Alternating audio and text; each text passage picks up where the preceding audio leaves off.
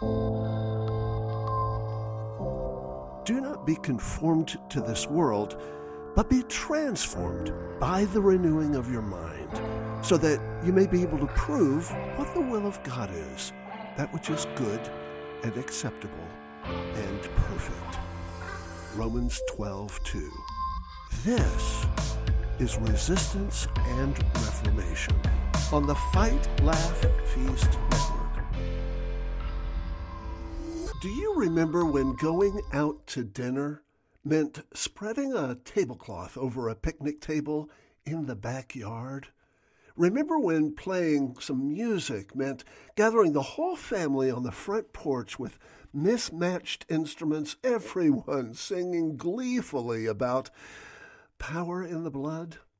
Remember those summertime Saturday mornings when you and a gaggle of friends would hop on bikes, heading out for an entire day with nothing more to sustain you than some peanut butter and jelly sandwiches, a few chunks of cheese, and a fistful of saltines? Remember when finding something for lunch meant stepping out onto the back stoop, screen door slapping behind you to check on the cantaloupes in the garden, thumping them and deciding that they're not quite ripe, and instead grabbing 3 beefsteak tomatoes, almost too big to carry, and after a quick rinse in the kitchen sink, eating thick slices with just a sprinkle of salt, thinking there's nothing better in all creation, except maybe summer sweet corn or fresh-picked blackberries, fatter than your thumb. Remember? Remember when little boys used to whistle? Whatever happened to the lost art of whistling?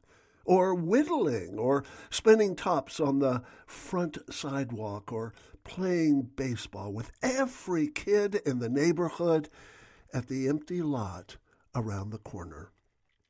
Musing in this fashion is what we call nostalgia, a wistful longing for the days of yore. First coined in 1668 by Johannes Hofer at the University of Basel, nostalgia connoted homesickness, from the Greek nostos, meaning homecoming, and algos, meaning longing or yearning. During what a few unreconstructed Southerners sometimes call the late lamentable unpleasantness, what nearly everyone else calls the American Civil War, the Confederate government issued regulations listing the diseases which might afflict rebel troops and hinder them in battle. It seems that among the debilitating and sometimes life-threatening diseases on that list was an affliction that the field physicians aptly called nostalgia, a yearning to return home. The truth is that a longing for home is woven into the fabric of the life of every man, woman, and child. It is profoundly affected by our inescapable connection to place, persons, and principles, the incremental components of a covenant community. While the nomad spirit of modernity has dashed the integrity of community, it has done nothing to alter our need for it. Covenantal attachment has always been a vital aspect of a healthy psyche, while uprootedness has always been a kind of psychosis. Hearth and home are the cornerstones of help, hope, and happiness. Humanness cannot be found in escape, detachment, absence of commitment, and undefined freedom. Instead, its great promise may only be found in those rare places where people have established identity, defined vocation, and envisioned destiny. It comes from the sense of connection to land and people and heritage that occurs when people try to provide continuity and identity across generations. Such a commitment is inevitably costly, but that is precisely what makes home so infinitely priceless. Home is where the heart is, declared Pliny the Elder. Indeed, said L. Frank Baum, there is no place like home. Or as Laura Ingalls Wilder wrote, home is the nicest word there is. J.R.R. Tolkien captured the essence of nostalgia in a pivotal scene near the climax of The Lord of the Rings. Do you remember the Shire, Mr. Frodo?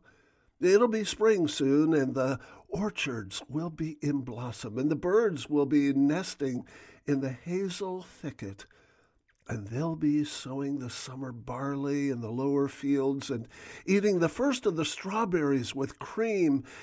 Do you remember the taste of strawberries? That kind of yearning, that kind of covenantal attachment to home simply cannot occur anywhere. It must be intentionally rooted somewhere specific, somewhere unique, somewhere preclusive, somewhere that is inherently good and right and true.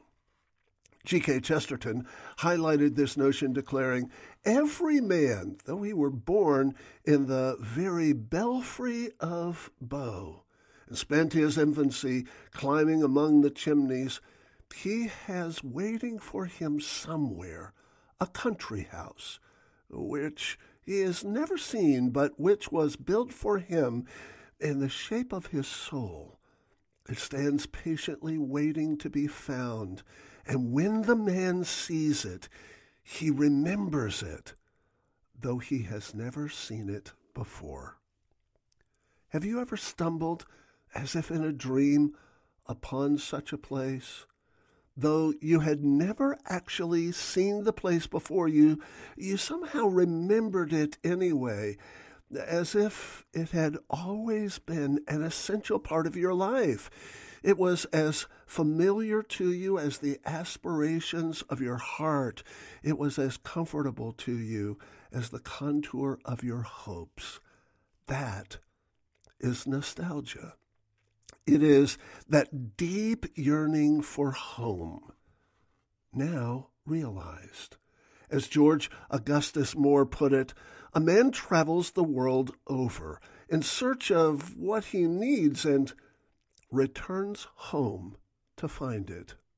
So in that sense, nostalgia really is not a malady, nor is it heartsick musing or dreamy-eyed fantasizing. Indeed, it may actually be the first step toward the recovery of our sanity. Remembering may be the real starting point for both resistance and reformation. I'm George Grant on the Fight, Laugh, Feast Network. For more information and for resources, go to georgegrant.net or to adoringgod.com.